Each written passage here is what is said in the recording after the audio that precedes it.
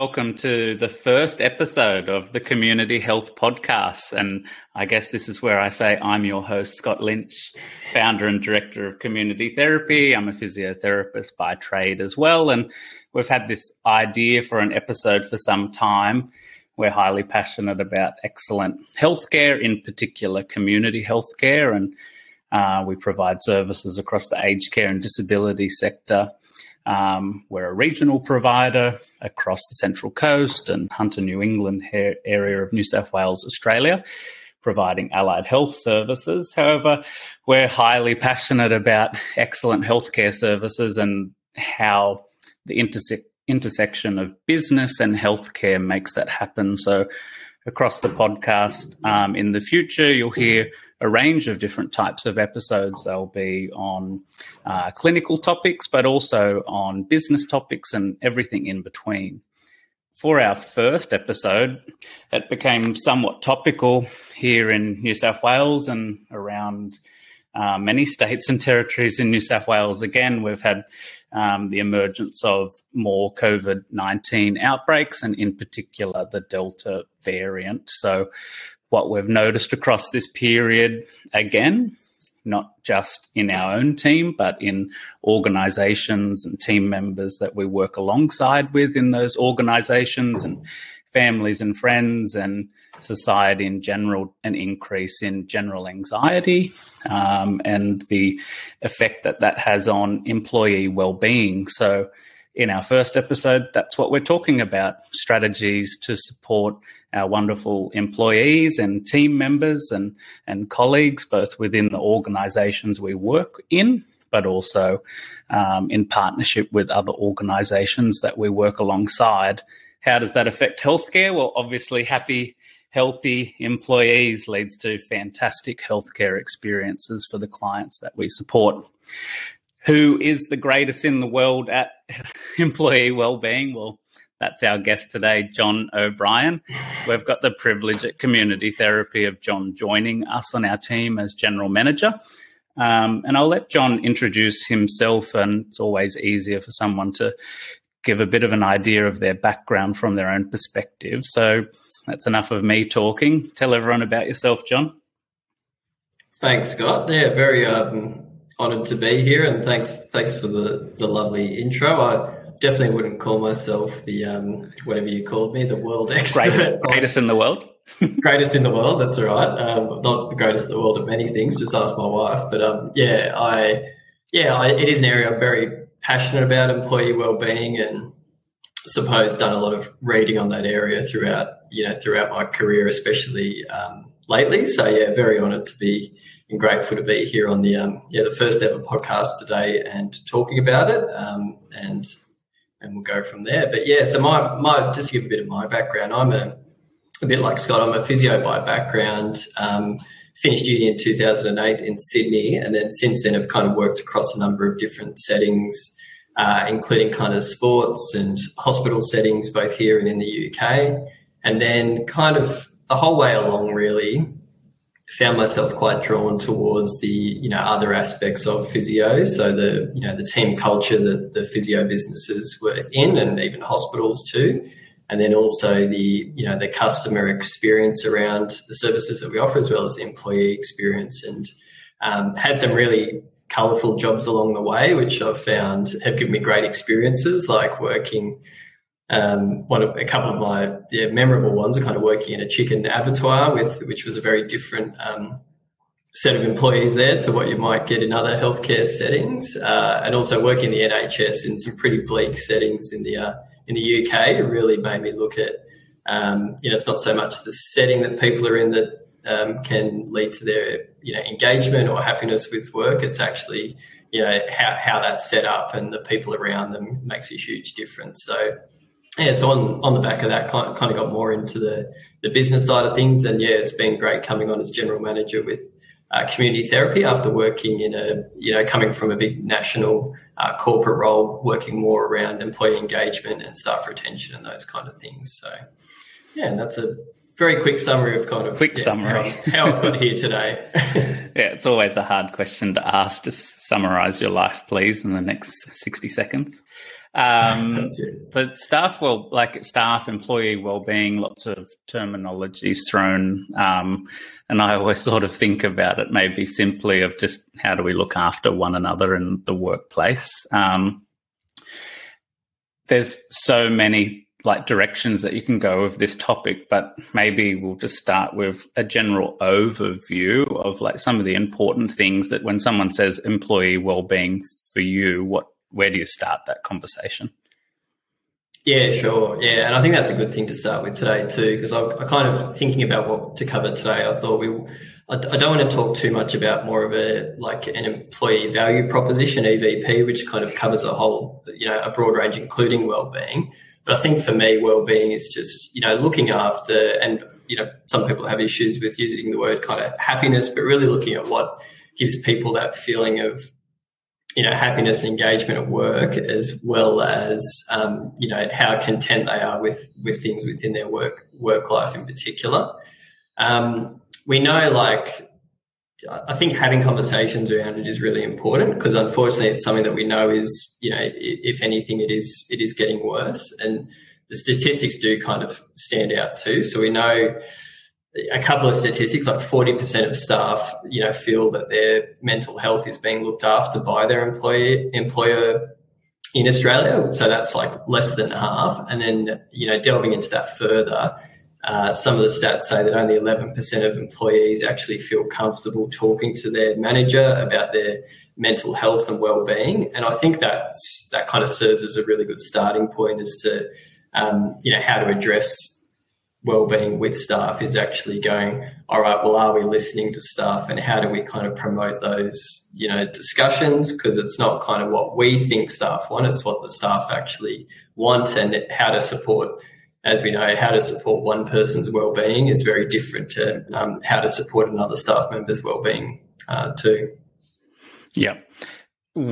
So next hard question, where I think speaking for us at Community Therapy, we're conscious of this all the time. So it's not where do we start as an organisation, but small, medium, and even large organizations may not have always put this front and center. Regardless of size of organization, if somebody hasn't thought about this sort of framework before, where do they start?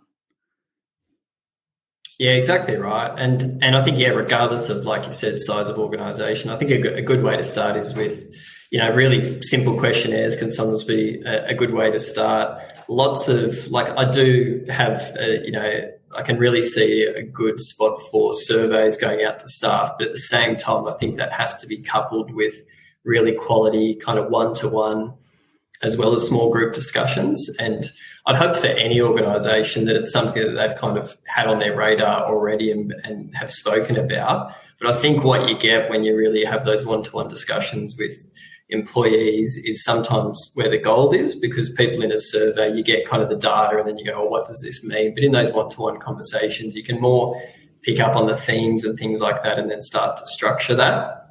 And there's a few different, kind of structures to then look at it from a broader perspective when you're looking to address that.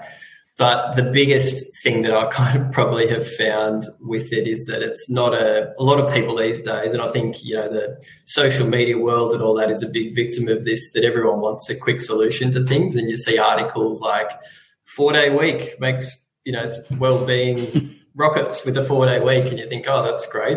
Or it could be something completely different too, like, we use this app and well-being goes through the roof. Whereas we know that those things can be a good addition to addressing well-being and promoting well-being. But the big thing is just how multifaceted it is. It has to be there's a big part of that's a top-down phenomenon, we know. So if your leaders at the top are really open in their discussions and, use good active listening skills, and they're really listening to staff and having good conversations with them and putting things in place, then that's going to make a big difference, because then your leadership teams perhaps, then down the line a little bit are going to be addressing that with their staff too. So it's that kind of leading by example. And then, every other aspect of your business too. So your one-to-one meetings, the structure and rhythms for those is so important. How you do check-ins, like is it a token, how are you going, or is it more of a structured kind of check-ins, and getting creative with those too. I know this week here with us, we changed it up a little bit with our check-ins. So as part of our group meetings, which were over video this week, just with the COVID situation, we got staff to share, a GIF of kind of how they're going, and that, started discussions in a different way, and it brought some people out of their shell in a different way to how they would have otherwise. And I think getting creative with things like that is really important too. It was easily my highlight of the week, and just seeing all of the different insights from everyone of how they're feeling in a different way of communicating. So, I think a good thing to say, like at the moment of like, everyone listening, you can tell employee wellbeing's challenging. Everyone's different. You can't have a cookie cutter program, just as in healthcare when we're looking after our clients. You can't, no matter what sort of clinical stream it is and what intervention or clinical problem you're trying to solve, it's not as simple as a cookie cutter program that you can give in sort of any area in life, and employee wellbeing's the same. So you've listed a amazing amount of strategies for people to think so far. So I think at the end, what we'll put on our resources page on the episode on our website is just a list of strategies for organizations and managers, team leaders, and even employees to bring to companies as well, of like, have we thought about some of these ideas? And that's not to say that like we're going to list all of the different things that are possible, because it almost becomes endless. But it maybe starts people just thinking of additional ideas like that this week of just starting a different initiative. But we are aware of how that could help team members. Yeah, absolutely. And I think what we could also do today is I'm happy to share some of the things that I've found really useful. And like I said, as I said at the start, as my disclaimer, I'm not the world expert on it, but there are some things I've found really useful. And one thing that's always stuck with me was a book by Johann Hari, Lost Connection. So it's more about the issues with depression and anxiety in the world, but a lot of the strategies within that book I found really valuable, thinking about it from a staff wellbeing viewpoint. And I think before you, like going back a step, before you kind of look at the strategies to address staff wellbeing, the good thing is to address that big question of like, how do we actually create, meaningful connections in our workplace? And it might seem a bit fluffy and whatever, but the connections I'm talking about is like the connections between, we know that people who are more connected are likely to, to be mentally, their mental health is, likely to be better looked after if they are more connected. So that's a connection between peers, with your manager, but also, even broader than that, I think a connection to the company or the organization that you work with, the mission, the values of that organization is a big one. And I think that's something that a lot of companies kind of have, perhaps sitting on a poster somewhere is the values, but trying to look at how do we actually, show that we're living and breathing that and making it kind of operational.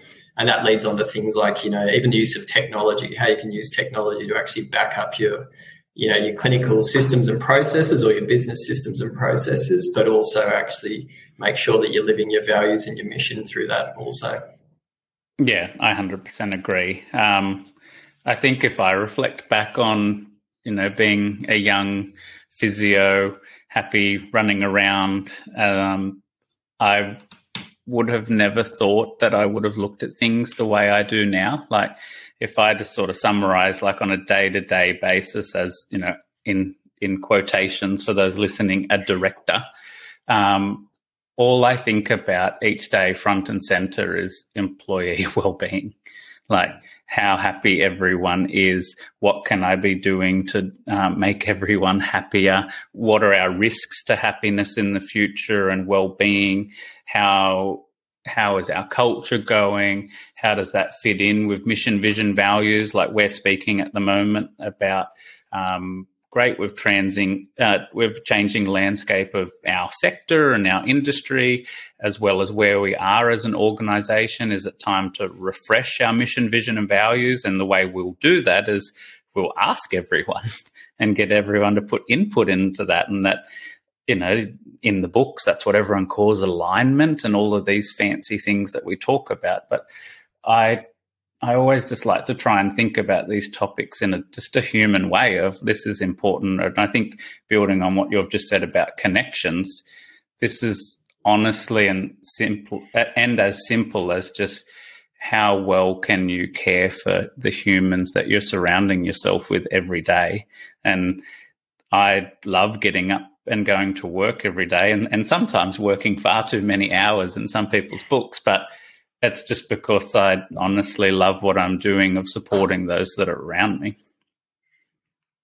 Yeah, absolutely. And it's been interesting throughout some of our discussions since we've kind of linked up, Scott, I think the importance of reviewing it has always been something that we've spoken about, is that, you know, as an organisation of 5 staff, the way that you look after your give staff check-in opportunities and look after wellbeing is, you know, very, very different to how you do it at 20 staff, at 40 staff, at, you know, 50, 60 staff. And we've, and especially in that kind of startup atmosphere as you are growing, it does get harder. And some of the things that are, like, I was, you know, really like that I've seen put in place here was, you know, for example, how you've got to, once you made the team aware that you had an executive assistant that's kind of looking at your emails, you set up a separate email that can still be completely confidential that just goes to you. And then also the way that you manage your calendar too with staff, you know, for the managing director to have opportunities in his calendar where any staff member can just book a time and have a face-to-face one-to-one meeting is really good, like simple things, but at the same time... Really simple, really simple things. Yeah, that's right. And I think, not like, rocket science, but really how important. and none of this to say is that we're special or I'm special in the way that we're thinking about this, but maybe just giving light to the way that we do think about it is I always just sort of frame it from an empathy point of view. Like, I remember working for organizations and I would have loved to have had that opportunity, or I had all of these great ideas in my mind and I would have loved to have spoken to someone about that. So if I just thought, like starting a podcast, like being crazy and starting a podcast, but honestly, the podcast idea came from team members, and there'll be more ideas that come from team members, and you need to be able to bring all of that together, and all of that forms part of employee well-being. So employee well-being is somewhat everywhere, all the time, every minute, every second. I even go as far to then you speak of, like, I can see the little plant in the background, and I know, like, environment is a little bit of something that we very much need to improve on in our office space. But how are we doing that? Well, we've got team members that have submitted ideas on that. We're pricing out maintenance of plants and all of these different things, but those ideas are coming from the team. This is what we need in our environment in the office to make us happy. This is what we need out on the road while we're doing visits to make us happy. These are the problems, and you need to open up as many avenues for feedback as possible, recognizing that everyone communicates in different ways. We'll have team members that are very happy to just march on into the office and be like, hey, I've got this idea, and that's awesome. But then there's team members that's not how they communicate. That may make them feel anxious, or who's watching me that I've walked into the office. So their ability to send an email to the confidential email address, or to book in a confidential time, or you need as many strategies as possible, but then having them available in a simple manner. Yeah, absolutely. And I think the other part that my mind kind of jumps to there, which you can see working well in some organisations and not so well in others, is just having, like, every decision that you make whether it's a business decision or or an operational kind of a decision with what you're running, it's just always having that undercurrent of how does this impact the employee experience, because obviously employee experience is part of staff wellbeing, being looked after. And I think that's a big one. So even something minor, that might seem minor from a business viewpoint of a change in system or something like that. It's just having people in the room, and it's, everyone's got different skill sets too. So making sure you're around people, if it's not you, but having other people there too that are going, hang on, how would that actually impact, physio Johnny, who's working on the coast, that's only with us 3 days, has limited time to check his systems or, his platforms 100%. Or whatever that he's working with. So having that kind of every decision that you make is looking at how does that employee, impacts the employees on the ground. Yeah. Sometimes that leads me to, I think, maybe frustrate some team members in being slower in decisions. So I think I always talk in business of a double-edged sword. Everything's going to come with a pro and a con, but at least you're recognizing both of those. And sometimes with thinking about employee well-being and experience, and if you're framing everything by that, it will cause you to slow down decisions as you try and really think about everyone's perspectives and start to have some one-to-ones. But I would promise everyone that it is the way to go through things. But I think I've gotten better and still am working on it of when we are slowing down the decision to actually communicate that.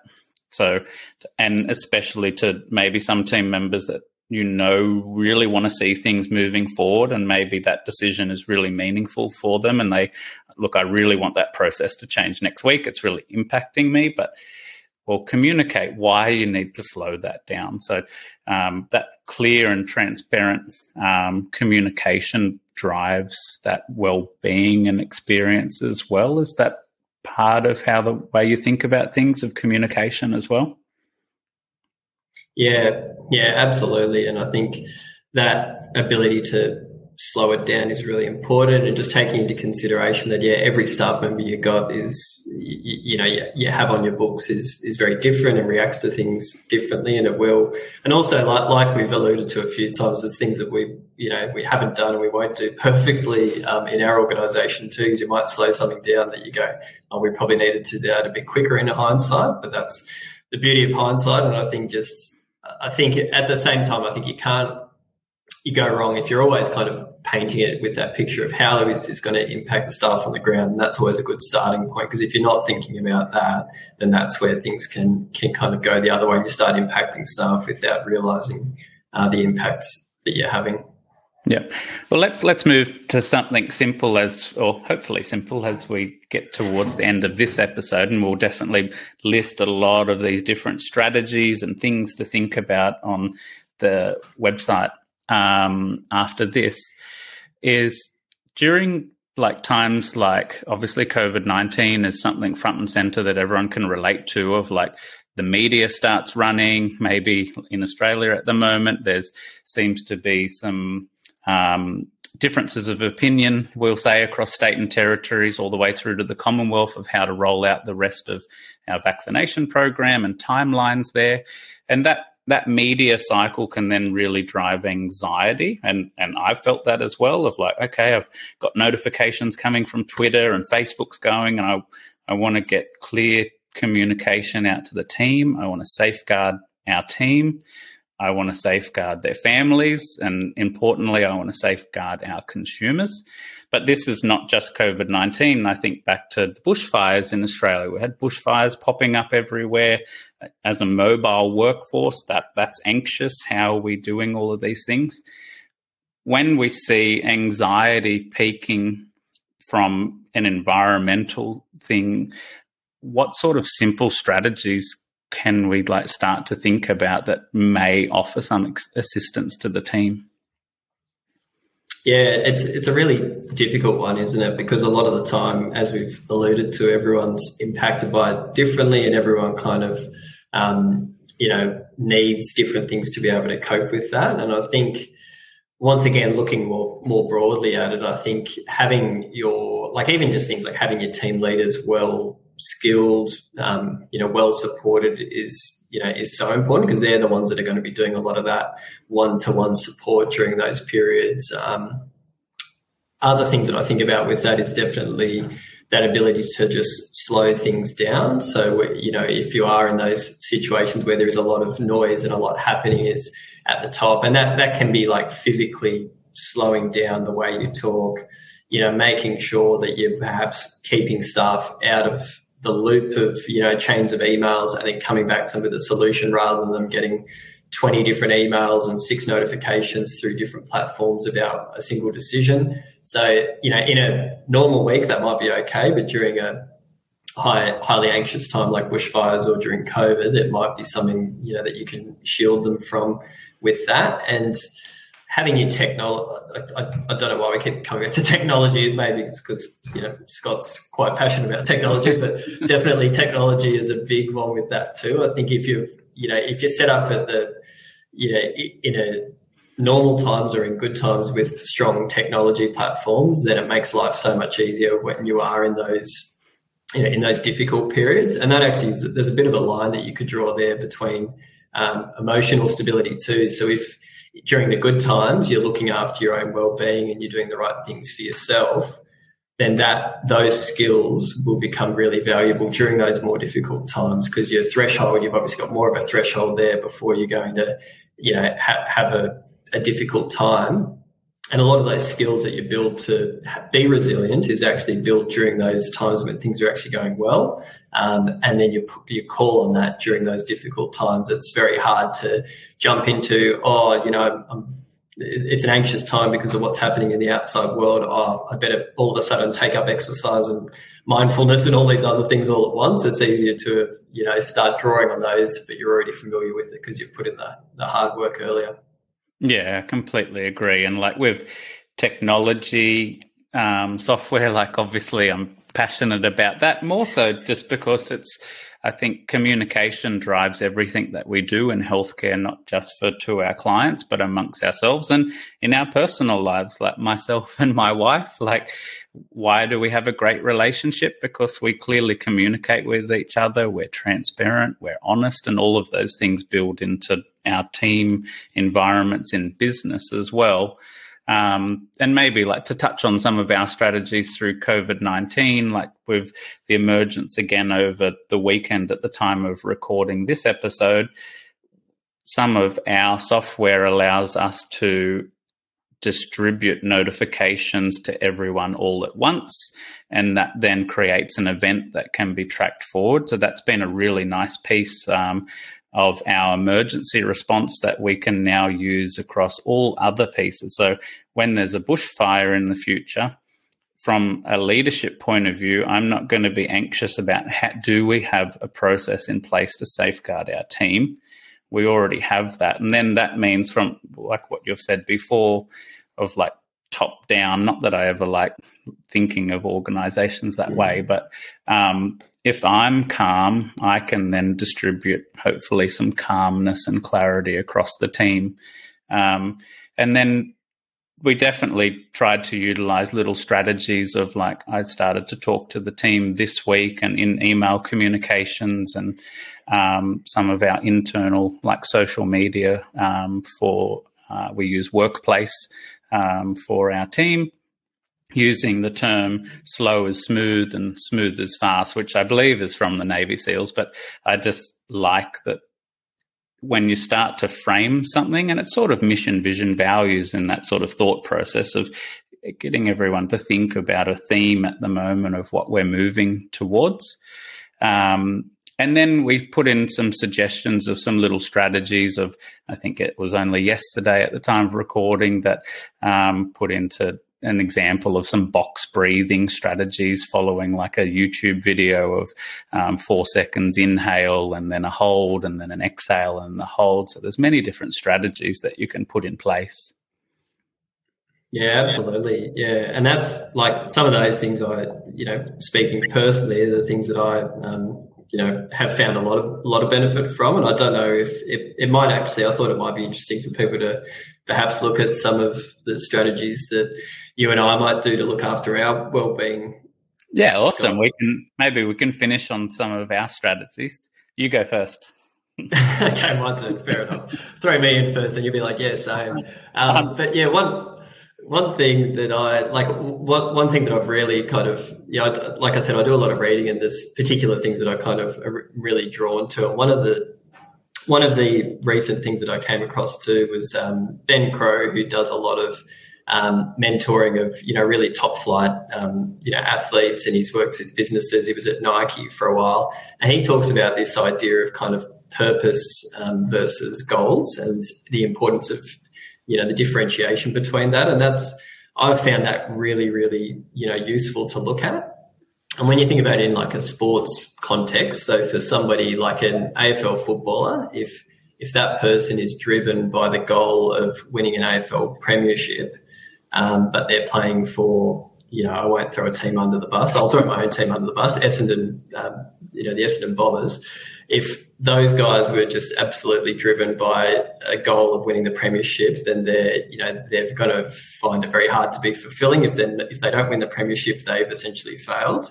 So what he does so well, and I'd really recommend his work, is looking at actually flipping that and saying, you should be driven. What gets you out of bed in the morning is actually your purpose, not your goals.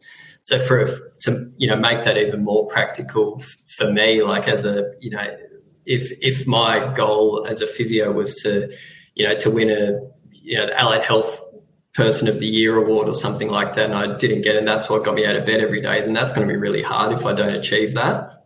But instead, if I set myself a purpose of something like, trying to create and inspire happiness amongst the people I work with and the clients that I see, and that's what gets me out of bed every day, then that is going to set me up for a much more fulfilling kind of workplace, and I'll be engaged.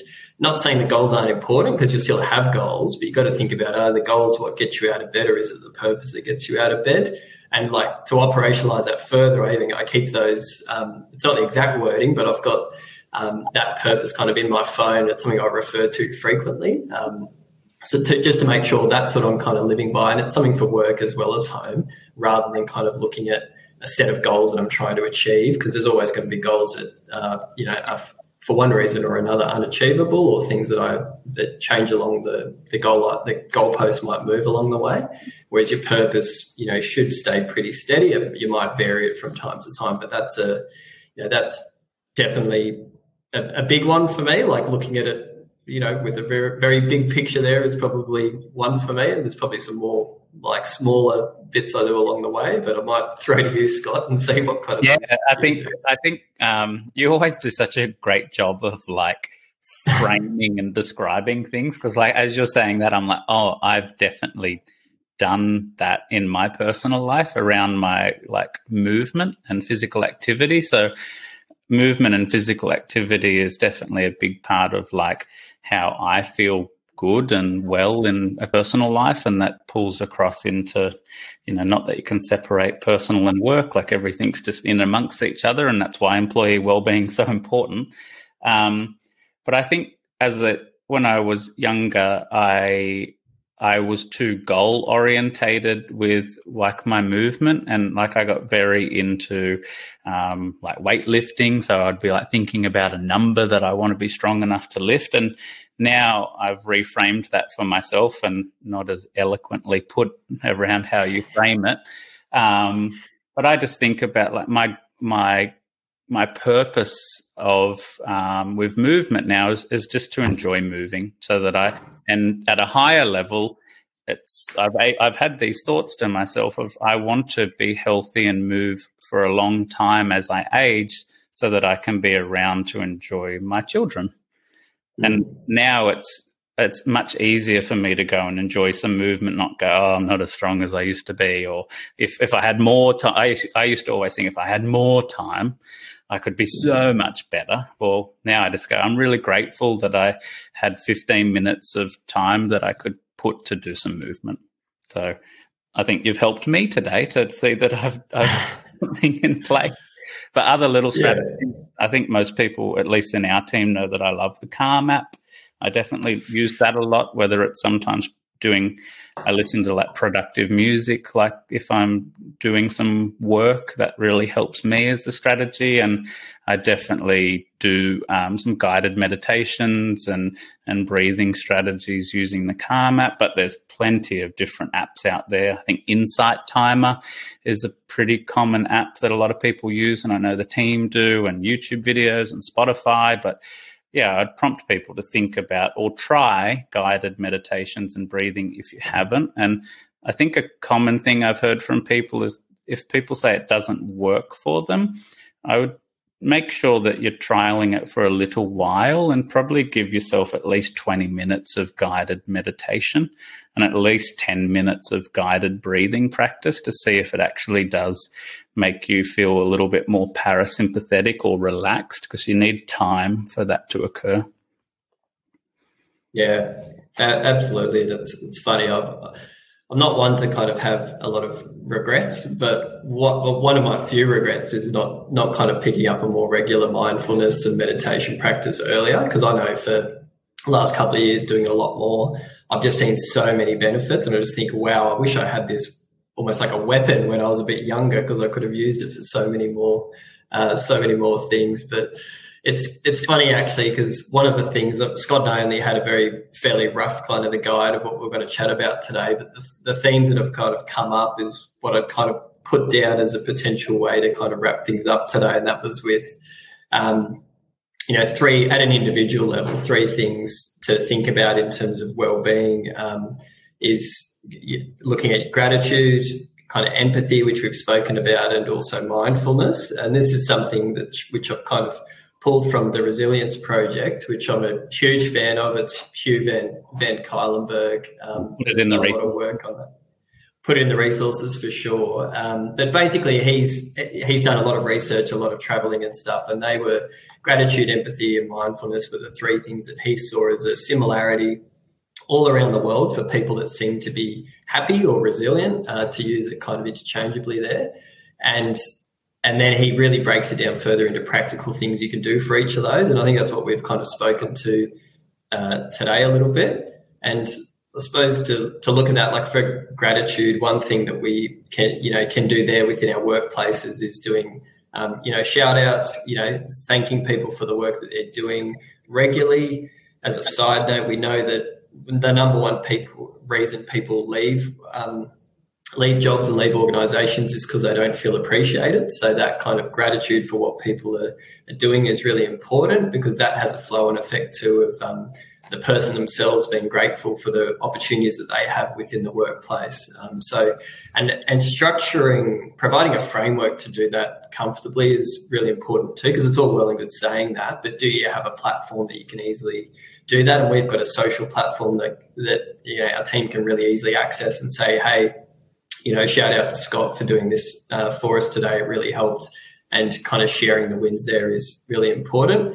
Another thing that we've brought in here that I've seen work well at different organisations too is like a play of the week. So just, taking nominations from the teams at the start of a meeting, hey, who's got a play of the week? And then taking nominations. It might be good clinical care. It might be, we had a staff member the other day who a car was broken down at the hospital. So she pulled over, got out of the car and helped this lady. And then she called up the office and said, thanks so much to whoever that was that helped me. And that was just a really lovely. We had to search for who was it and where were they, who was out that way. And yeah, it was awesome. Exactly right. So, all of that kind of broadly kind of comes under gratitude. And then with empathy, like we've spoken about that a little bit, but I think, it's all well and good to kind of say, look, I want to be empathetic towards what I do. But I think a lot of that starts with like just active listening. So making sure, once again, breaking it down is like, even when you're in meetings, like having your phone off the desk or turned off or away from, that's one-to-one meeting or group meeting that you're in, closing your laptop, using eye contact, really listening, before you're kind of thinking about what you're going to say. All of that is, so important, and providing that structure for people to be open, because people aren't going to be open with you and give you that opportunity to be empathetic if they think that you're half looking at your emails or your phone's, buzzing on the table. And this is once again something that I'm not perfect at all, especially at home. I'm really working hard with I've got two young kids, a 2 and a 4-year-old, and trying to be, off devices as much as possible, because I don't want to be modeling that. But it's something that I find is a constant challenge that I'm constantly, trying to work on. But I think it's really, really important in the workplace too.